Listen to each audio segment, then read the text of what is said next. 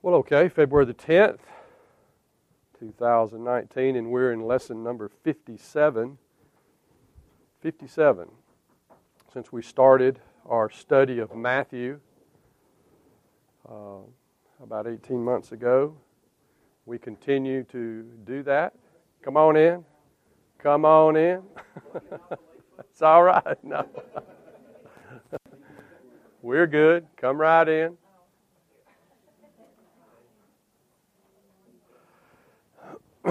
As I said earlier, we're back looking at Matthew chapter 7 this morning, beginning with verse 7 through 11. Hopefully we'll get through that. We should. We've been listening to Jesus speak pretty much directly to His disciples. We'll probably notice a bit of a change in that regard as we get closer to the end of this particular passage of Scripture with verse 11. And by that, appears to be rather evident that He moves from addressing specifically His disciples to those who are outside the fellowship. So we'll look at that. This sermon is encouraging, very encouraging as He speaks to His disciples, quite frankly, about prayer, because He begins in verse 7 of chapter 7 by telling His listeners to ask. And I'll read those verses to you in preparation this morning. Ask, and it will be given to you. Seek, and you will find. Knock, and it will be opened to you. For everyone who asks receives, and he who seeks finds. And to him who knocks it will be opened. Or what man is there among you who, when his son asks for a loaf, will give him a stone? Or if he asks for a fish, He will not give him a snake, will He?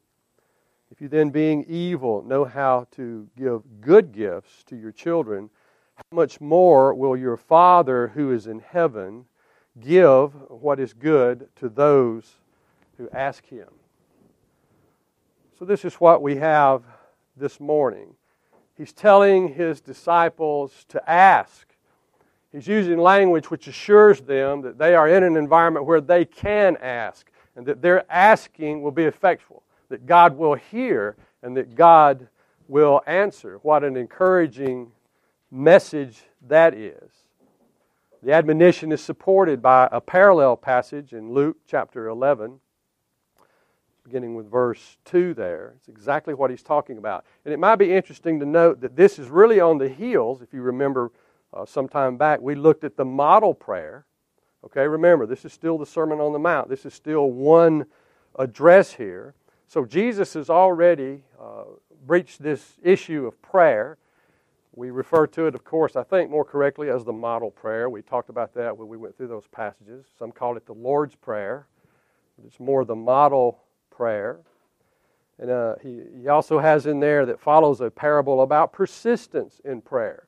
So he revisits that topic just briefly and tells his disciples that they are to ask. There's a command in that they are to ask, and they can ask in confidence, knowing and believing that as Christ's disciples, God will answer. He will answer. A lot of people read these passages, as they do much of Scripture, and we've seen this mindset emerge before. They read it with this idea that what this represents is some sort of magical formula. We've used that phrase before. Some sort of assurance that if you just say the words, okay, such and such is going to happen. That certainly is not indicated here. That's not what he's talking about at all. Even sincere prayers are still dependent upon what? What would our sincere prayers remain dependent upon? God's will. And God's will is just one of those things that we look at when we look at what's required or what's involved, if you will, in having our prayers answered.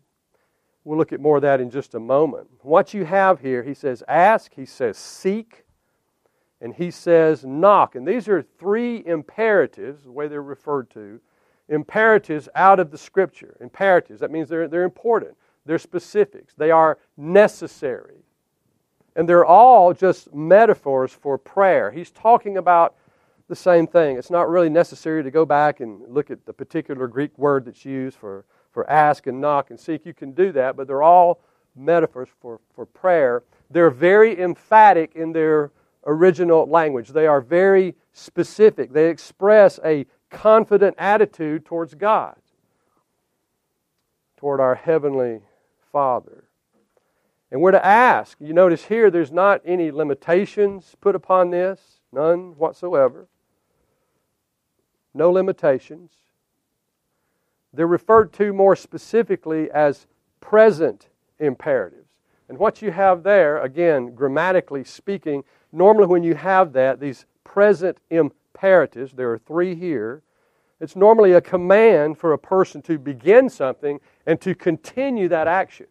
This element about continuation is important here. So that in itself, it's not just words that can be spoken that somehow, as I said, magically just gets God going in our direction, ready to answer the whims or whatever, the desires even of our heart, and even the sincere desires. Because this is not everything that God says about prayer. This particular passage here is in no way definitive. We would have to consider other areas. We mentioned one, the element of God's will, which would be involved. Even Christ prayed, and we'll see it later in Matthew 20, in the 26th chapter, Lord, not my will, but your will be done. Perhaps a lot of people hear that and they say, oh yeah, well that's the caveat, right? That's the caveat. I can't have what I want. I can't have what I truly think I need right now. Oh, it's got to be God's will. Well, yeah. And that should be our desire, not for our own will. Surely we have enough faith to say, Lord, not my will, but your will be done. I see a hand back there, Chris. Give you the desires of your heart. I think it's Psalm 37, yeah. Absolutely. Do you want God's will? Let's just answer that. Or do you want what you want? Can we not say, Lord, I think I know what's needed here. I have your word in my heart. I may have a little experience in this area. I'm getting counsel from other people. But what do you want? What is your will right now for me? Would you not agree that takes a little different level of confidence and belief on the part of a person? And this is the way that we should approach Him. So God's will for sure. But faith itself. Having faith. Not just the words, but having genuine faith. Believing that God is who He says He is. That He works as He says He works. That we're honest with ourselves regarding our requests. There's also another area that we've looked at to some extent when we talked about prayer, and that's the element of forgiveness. Being willing, being, I guess you could say, caught up in our forgiveness of others. And we were told earlier as we studied this thing about approaching God with an unforgiving spirit towards someone else doesn't put us in a posture of hearing God's word or hearing God's answer to any particular prayer. He would be obviously more concerned about our own heart during a situation like that. So He tells us in His Word those 3 things, this issue of forgiveness, this issue of faith, and then of course the issue of whether or not what we're praying about is within the will of God. Those 3 would be predominant. But it doesn't keep Him from using this very strong word and these 3 imperatives together, ask and knock, ask and seek and knock. But that word ask, if we were to dwell upon it just a moment, is to call or to crave or to desire something. So it talks about a person's whole heart, their whole intent toward their asking. It's what they want. You got to want it. It's got to be your desire. And if it is, we certainly want God's will wrapped all around that asking, do we not? We want to make sure that we're on target with the way we're thinking, the way that we're praying. The previous use of the word in Matthew involves asking to supply a need. You know, we looked at that when we looked at practical needs. It's really the same word. It implies rather dependency upon God as the faithful supplier of His children.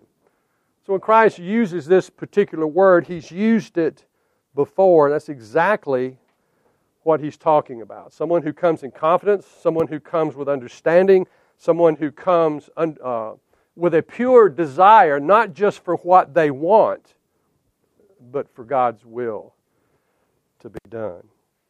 And that's exactly the way that we want to come.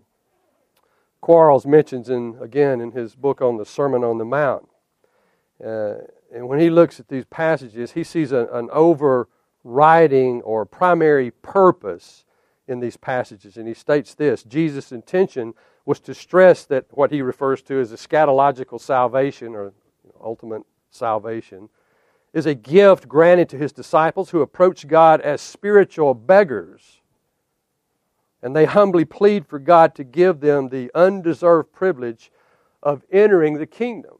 So he goes back and looks at this particular passage that we're looking at this morning, and he looks at it in light of its broader scope. MacArthur himself, when he's talking about these verses, he says, in fact, he titles in the commentary, he titles it talking about love. All right? The way that we approach God, the way that we approach other people. And they're looking at the primary goal, the primary theme, if you will. You see evidence of that also if you look in the passages in Luke 11:13, where Luke actually translates this verse. He does, where it talks about the good gifts in the verse, Luke puts Holy Spirit. That's his interpretation of what was being talked about. He refers to the Holy Spirit. Not just good gifts. Well, what kind of good gifts? The things of God, not things. He's not talking about the necessities of life like he was earlier. He's talking about the deeper things. So Quarles would say this runs closer to the overall theme about what this whole segment of the Sermon on the Mount is talking about. It's talking about having a right heart toward God, loving other people properly. In essence, being noticeable as the children of God. That's what he's talking about. So that's interesting, a little deeper, I guess you could say, as we look at that and we look at the overall theme. So we're to ask, we're to seek, we're to keep seeking. It's the same word again that he uses in Matthew 6:33. So once again, what he's talking about there is something that's very, very spiritual. Why? Because there he's talking about seeking the kingdom of God, seeking the righteousness of God. That's what he's talking about. He's not talking about practical necessities in life. That's not what he's talking about at all. So he makes this connection. Present imperatives. Again, it's a command, and it means to keep on doing it. This is to be our mindset. He's not talking about do it so that in the end you might receive things. He's not talking about that. It's more about the heart being prepared to seek the things of God. Do you follow what I'm talking about? It's more about what we are when we're asking. So Christ, again, makes a difference in our life. And how is that manifested? Well, the next verse says, "For everyone who asks receives, and he who seeks finds, and to him who knocks it will be open." Remember, these are imperatives. These have to do with action. They have to do with doing. Right? And how do we identify people, if you will, who are true believers in God? Are they the people who are always in church, perhaps? No, not necessarily. Are they people who necessarily give out of their abundance? No, not necessarily. The Bible would say it's those people who obey the Word of God. James would tell us to be doers of the Word of God and not just hearers. Jesus would say, and He did say, "If you love me, you will keep my commandments." That's what you will do. The Word of God will be precious to you. Your desire to submit yourself rather to the Word of God, that He might fulfill His presence within you, that is your desire. And God knows that better than anyone else. Everyone. And He's referring here, when He uses that word, for everyone who asks. He's talking in context about the children of God. God is our Father. Christians are our brothers and sisters. God's promises can be claimed by those who are living in obedience. James would tell us, you don't have your prayers answered. Why? Why does he say? You know the verse? You ask for the wrong motives. You don't ask God, is the first thing he says. You try to manipulate. You try to go through and get what you need in other means, even knowing what we know. And then when you ask for the wrong motive. God, like every other thing that we've studied here, is always about the heart of a person. What's motivating them to ask in this case. I think that's why it's important that the imperatives are there, that we are to continue doing this. It's to be a mindset. It's something that we pursue in our Christian life, having the right mindset and attitude toward God, certainly in what we are asking of Him, because we're told to come. We're commanded to ask. He wants that.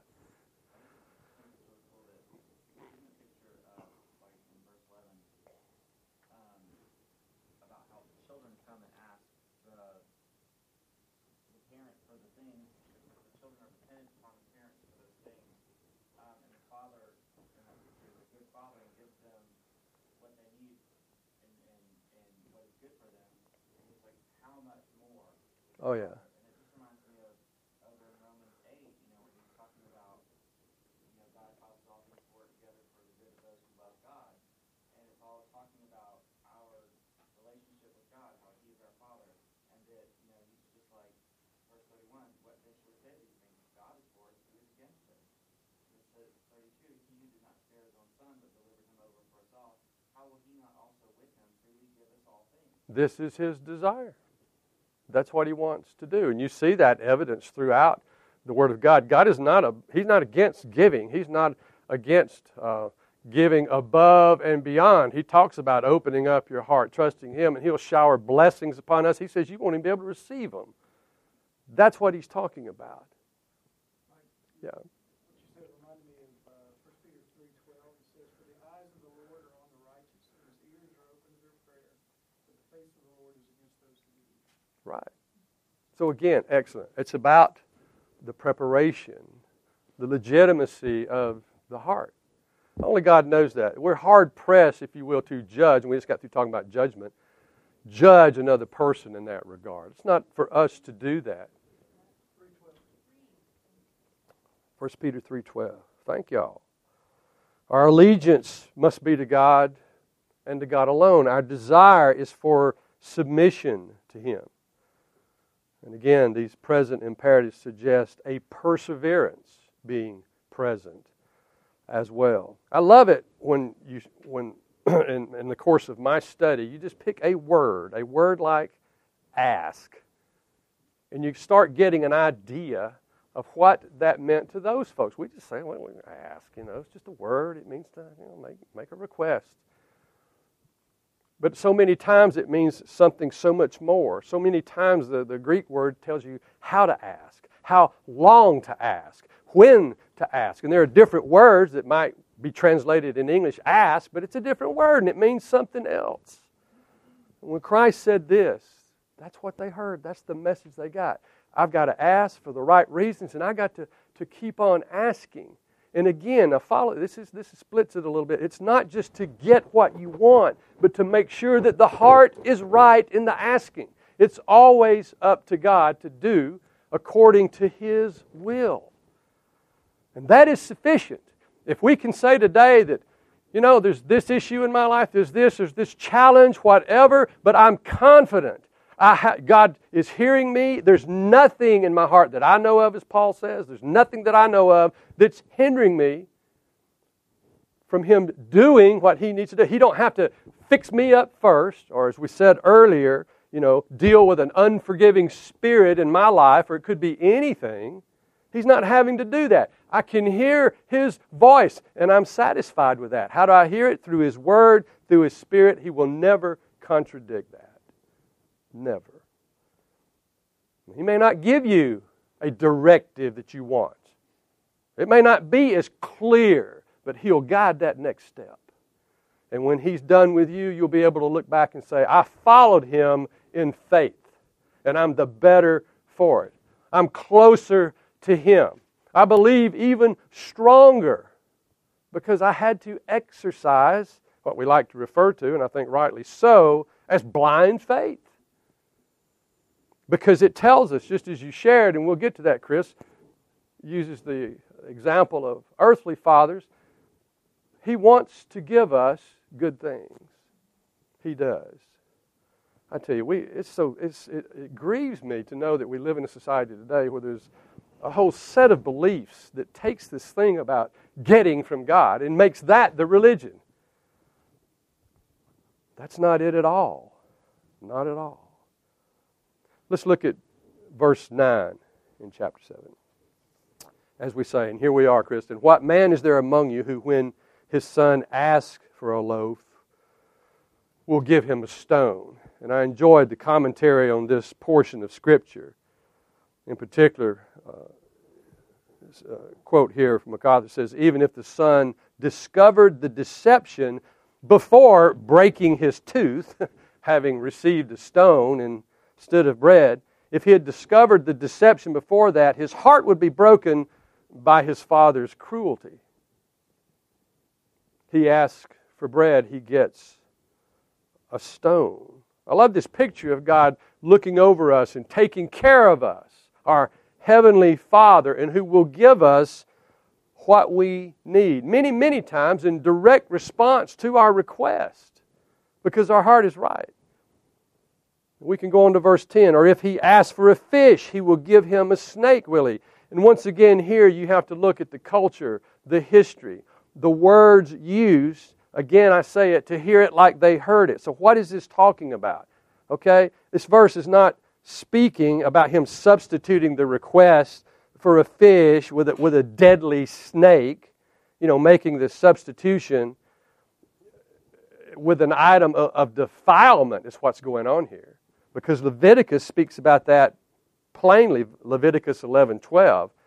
Nobody's going to eat a snake. It's not the issue about it being deadly, but it was about deception. It was about defilement. That's what they would have heard when the issue of a snake came up, much less eating one. He says that's not the way. God's not up there. He's not a cruel God. That's not what He is.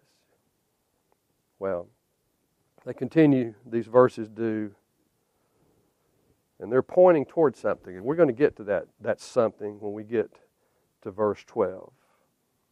Our preparations for bringing ourselves before God, our preparations in examining our heart as we are to do, to make sure that our heart is clean, that it's cleansed. Yes, it allows us to come before God with greater confidence. But it also allows us to work and live and deal with our fellow man, if you will, with greater efficiency and with a greater degree of representation of our Heavenly Father. That's what our life is about.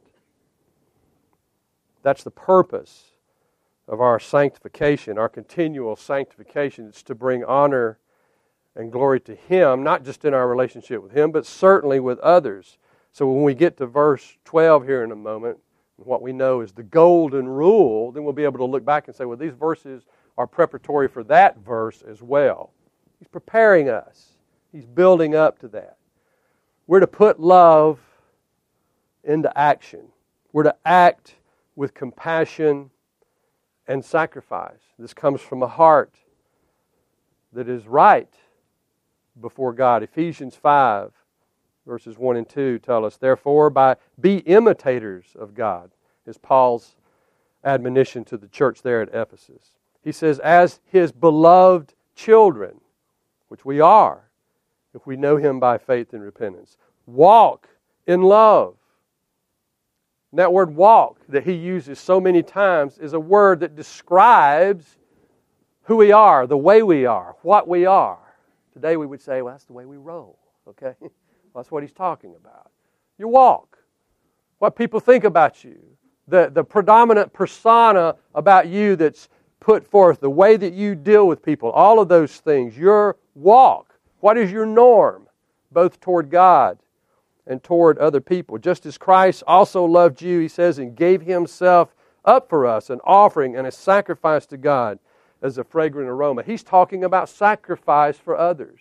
He's talking about what he says so many times, and I think I've got it here, to think about others. Yes, Philippians 2:4, look not every man on his own things, but every man also on the things of others. Dealing specifically with the heart. Why we ask, why we serve. It's more important, the process, that introspection is more important than just pleading with God for him to grant our request over a particular thing. We think we know what we want and need. I can assure you, and the Word would assure us, he knows better than we do. And it says plainly that he knows what we need even before we ask. Does he not?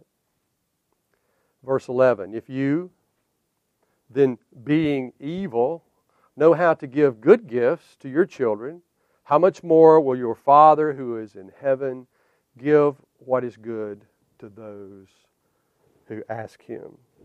Interesting that he would even interject here as a reminder, because he's talking to his disciples. That seems to be clear here. He's talking to disciples. He's talking to followers, and yet he goes back and refers to them, and actually their nature, if you will, their human nature, as evil. It's the Greek word paneros.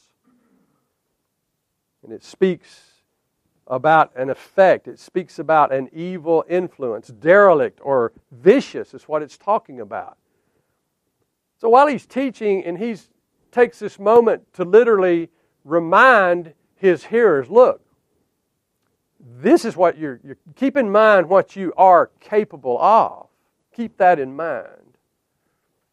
You can't approach God if that's your motivation. If you're operating out of your human necessity, if you're operating, from the flesh, as we would say, even on this side of salvation, it's important that we remember that we remember what we're capable of here. So here it's just literally a reference to man's fallen nature. And he mentions that here. Do you think that detracted from this good news about being able to ask and to seek and to knock and knowing that when we ask rightly within the will of God, that God is going to answer that? And then all of a sudden he throws this in there about being evil. Did that detract from what he was trying to say to them? Or did it take the hearers there to a greater point of understanding? Do you think that was the purpose of it? To remind them about their dependency, to remind them about the grace of God in their life. See, that has everything to do with modifying, with chiseling, if you will, those things that we ask God for. That helps us to ask rightly, because so many of the things that we would ask for in terms of priority might not be quite as high on God's priority list for the moment. You follow that? We want God's specific will. We want God's best. We simply want to yield to that. And we have a Heavenly Father who is more than capable, more than willing, as it says, to grant that. The real issue is that what we want. Or we already decided what we want. We've decided what's best for us. How arrogant against holy and righteous God. So a reminder there, even in these, compassionate and encouraging verses, a reminder of man's fallen nature right there. He says he wants to give us much more, and we serve a God of much more. That's what he's all about. Remember Solomon's prayer? Lord, just ask what you want. What if you had a blank check, as it were, from God? Ask what you want. I'm going to grant it. Lord, just help me. I love it. Just help me. Give me wisdom. He said to know how to lead this your people. Just give me wisdom to do that. And what was God's response? He said, I'm going to do that. I'm going to do that. Was he still a fallen person in his nature? He was. What did God do to him? I say, hey man, nobody's ever going to have what you're going to have in this life. Okay? Nobody is. Nobody will ever be richer than you. This is God's desire, is to pour out, but God will do what he has to do, and he later did the same thing to him. He will do what he has to do to continue that sanctification process in our life. All we can do is submit to him. That's all we can do. Luke 6:38, we had this verse before, maybe even last week. Given it will be given to you. They will pour out into your lap a good measure, pressed down, shaken together, running over. For by your standard of measure it will be measured to you in return. We talked about who was measuring for who last week. That's God's doing the measuring. It's God who's doing the judging, not us, not others of us, not in context. It's not. Ephesians 1:3, blessed be the God and Father of our Lord Jesus Christ, who has blessed us with every spiritual blessing in the heavenly places in Christ. Is this what we want? Above and beyond the things of this life, which we've already studied, God is going to supply. He's going to do that. Do we want these things, these spiritual blessings that He's going to provide for us in this life? Those things which are going to allow us to serve Him to a greater degree, to be clearer in our service for Him, more effective for Him, to say nothing about the continual change process, the sanctification process in our own life. Is that truly what we want? We have to distinguish that from the things of the world, and as we've already shared, even the things that we think we need that are so pressing in our life. John 13:1. Now before the feast of the Passover, when Jesus knew that His hour was come, that He should depart out of this world unto the Father, listen, having loved His own which were in the world, He loved them unto the end. That's the promise that we have from Him. He loves us. He cares for us. He's talking here, He's making an example with an earthly father, even in his earthliness, having a desire, genuine desire to give unto his children and to make available for them. But we have a heavenly Father who has purpose to love us continually, to continually have our best interest at heart. And that goes far beyond what we can understand and perceive, even regarding our request of Him. Let's just leave it to Him. Let's just submit ourselves to Him. We're to come. We are to ask with a clean heart. So, we're at verse 12 of chapter 7.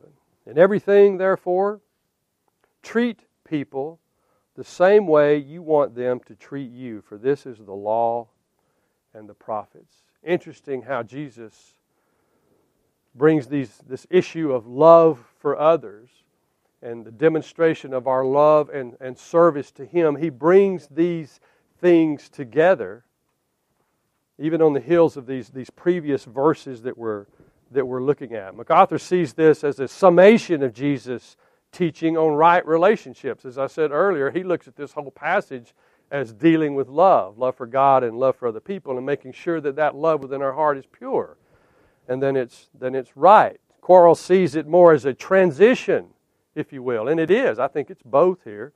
A transition, as I said earlier, from Jesus talking particularly to His disciples, where now He's going to start, and it's kind of looking toward the passages we're going to look at, where He's going to be talking about an inner evaluation about whether or not a person belongs to Christ or not. And we'll get up to Matthew 7:21, that profound saying of Christ, not everyone who says unto me, Lord, Lord, shall enter into the kingdom of heaven, but who? We've already covered it. Say it, brother. Yeah, he who does the will of my Father. So the evaluation continues. And it will have an effect on the things that we ask God for. Therefore, again, a specific word that points specifically to the preceding text. In everything that's gone forth, he says, therefore, there's more information. Listen to what he's about to say. Treat people the same way you want them to treat you. For this is the law, and this is the prophets. And again, that's why MacArthur titles his section, Start Loving, in commentary. That's the title of this whole section, 7 through 12. Well, he mentions here the law and the prophets, that phrase. And of course, we found that back in chapter 5, verse 17. Quarles says that this forms what they refer to as an inclusio. This is something that acts as brackets. Back in 5:17, where it was first mentioned, and it brings us up to this point. It allows us to look at all the information in that area and find a primary theme. What did we talk about in those areas? What did we study? Do you recall? We talked about the law. We talked about deeds of righteousness. We talked about possessions and our right attitude toward those things. We talked about people and relationships. We did. Matthew 22, 36 through 40 is that passage of Scripture, you know, the greatest commandment. And when Jesus was asked, what is the greatest commandment? You recall the answer? What's the name? What did the Jews call that answer? The Shema. Okay, you shall love the Lord your God with all your heart, with all your soul, with all your mind. He said the second is likened to it. You shall love your neighbor as yourself, right? And then he said on this hangs all what? The law and the prophets. So we're back to that. And we look forward to that verse.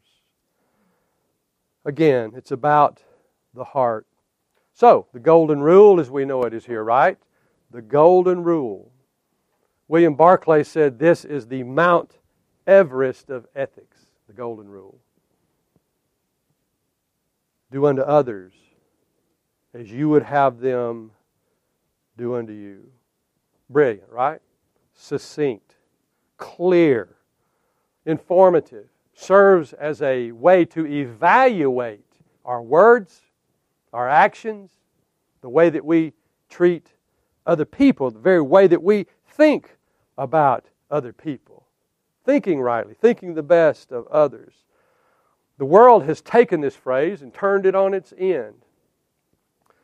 And I've even shared in a communication class I've taught at the police department and a little bit in management classes, because the world takes this.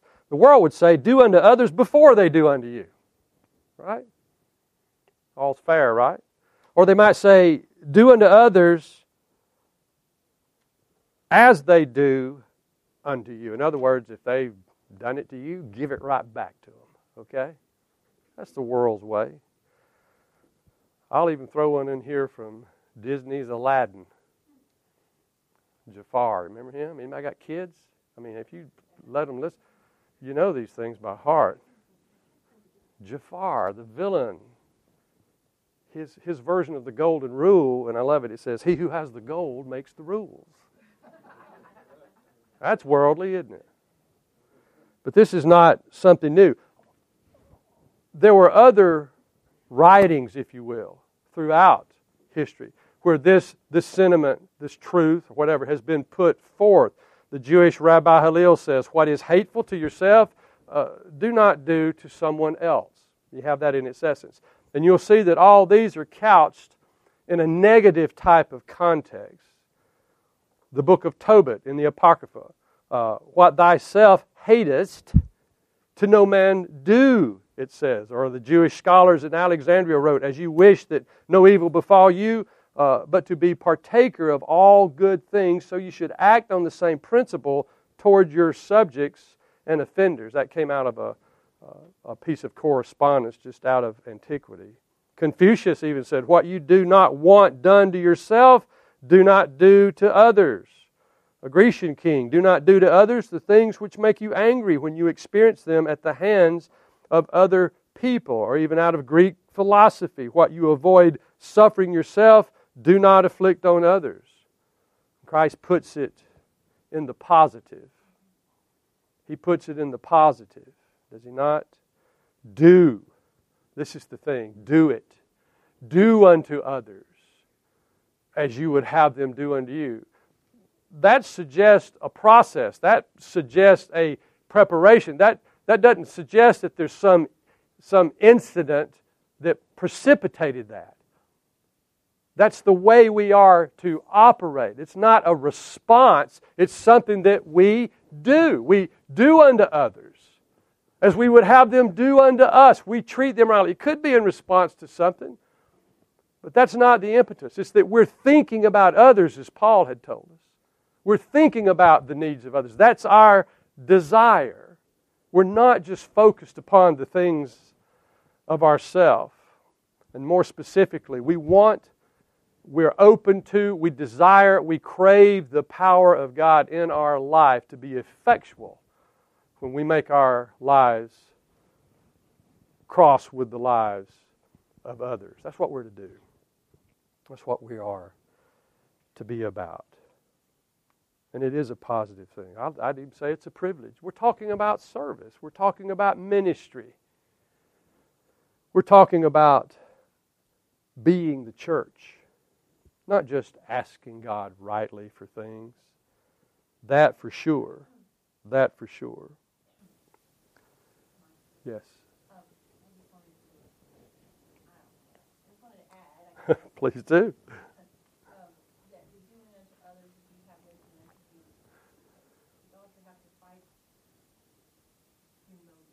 Yeah.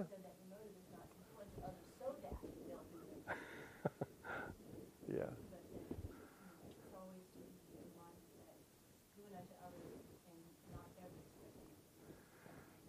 That's true.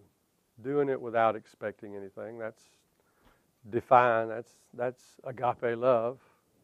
That's what that is. Or, let's give an example of that. Let's talk about maybe praying for someone who's wronged you. Someone who's in the wrong. And you, as Paul says, ye who are spiritual in such a case, you being of a mindset, Lord, I want you to touch this person's life with the truth of your word. I want you to give them a clear understanding of what's going on here. I want you to, through your word and through your spirit, move them out of this moment of self-deception. Move them out of this mindset where everything is about them all of a sudden. They appear not to have their mind and heart set upon you. And you pray for that person. Listen, we don't pray enough. I understand. We don't. We don't pray enough. We don't take the concerns, even of the body. We don't take them and do that hard work of prayer. It takes time. It takes a bit of isolation to get away, to reprioritize, to open up our heart so we can approach God with a clean heart and begin to ask on behalf of those that we love and care about, certainly on behalf of those who don't know Christ and the forgiveness of sins. They're not a part of the kingdom. Lord, we want to be used. We want to have a clean heart. We want to ask. We want to seek. We're commanded to keep doing that. We're commanded to keep knocking, but not for things. That's way down on the list. It's for His will to be done fully in our life and those we pray for. Let's pray together.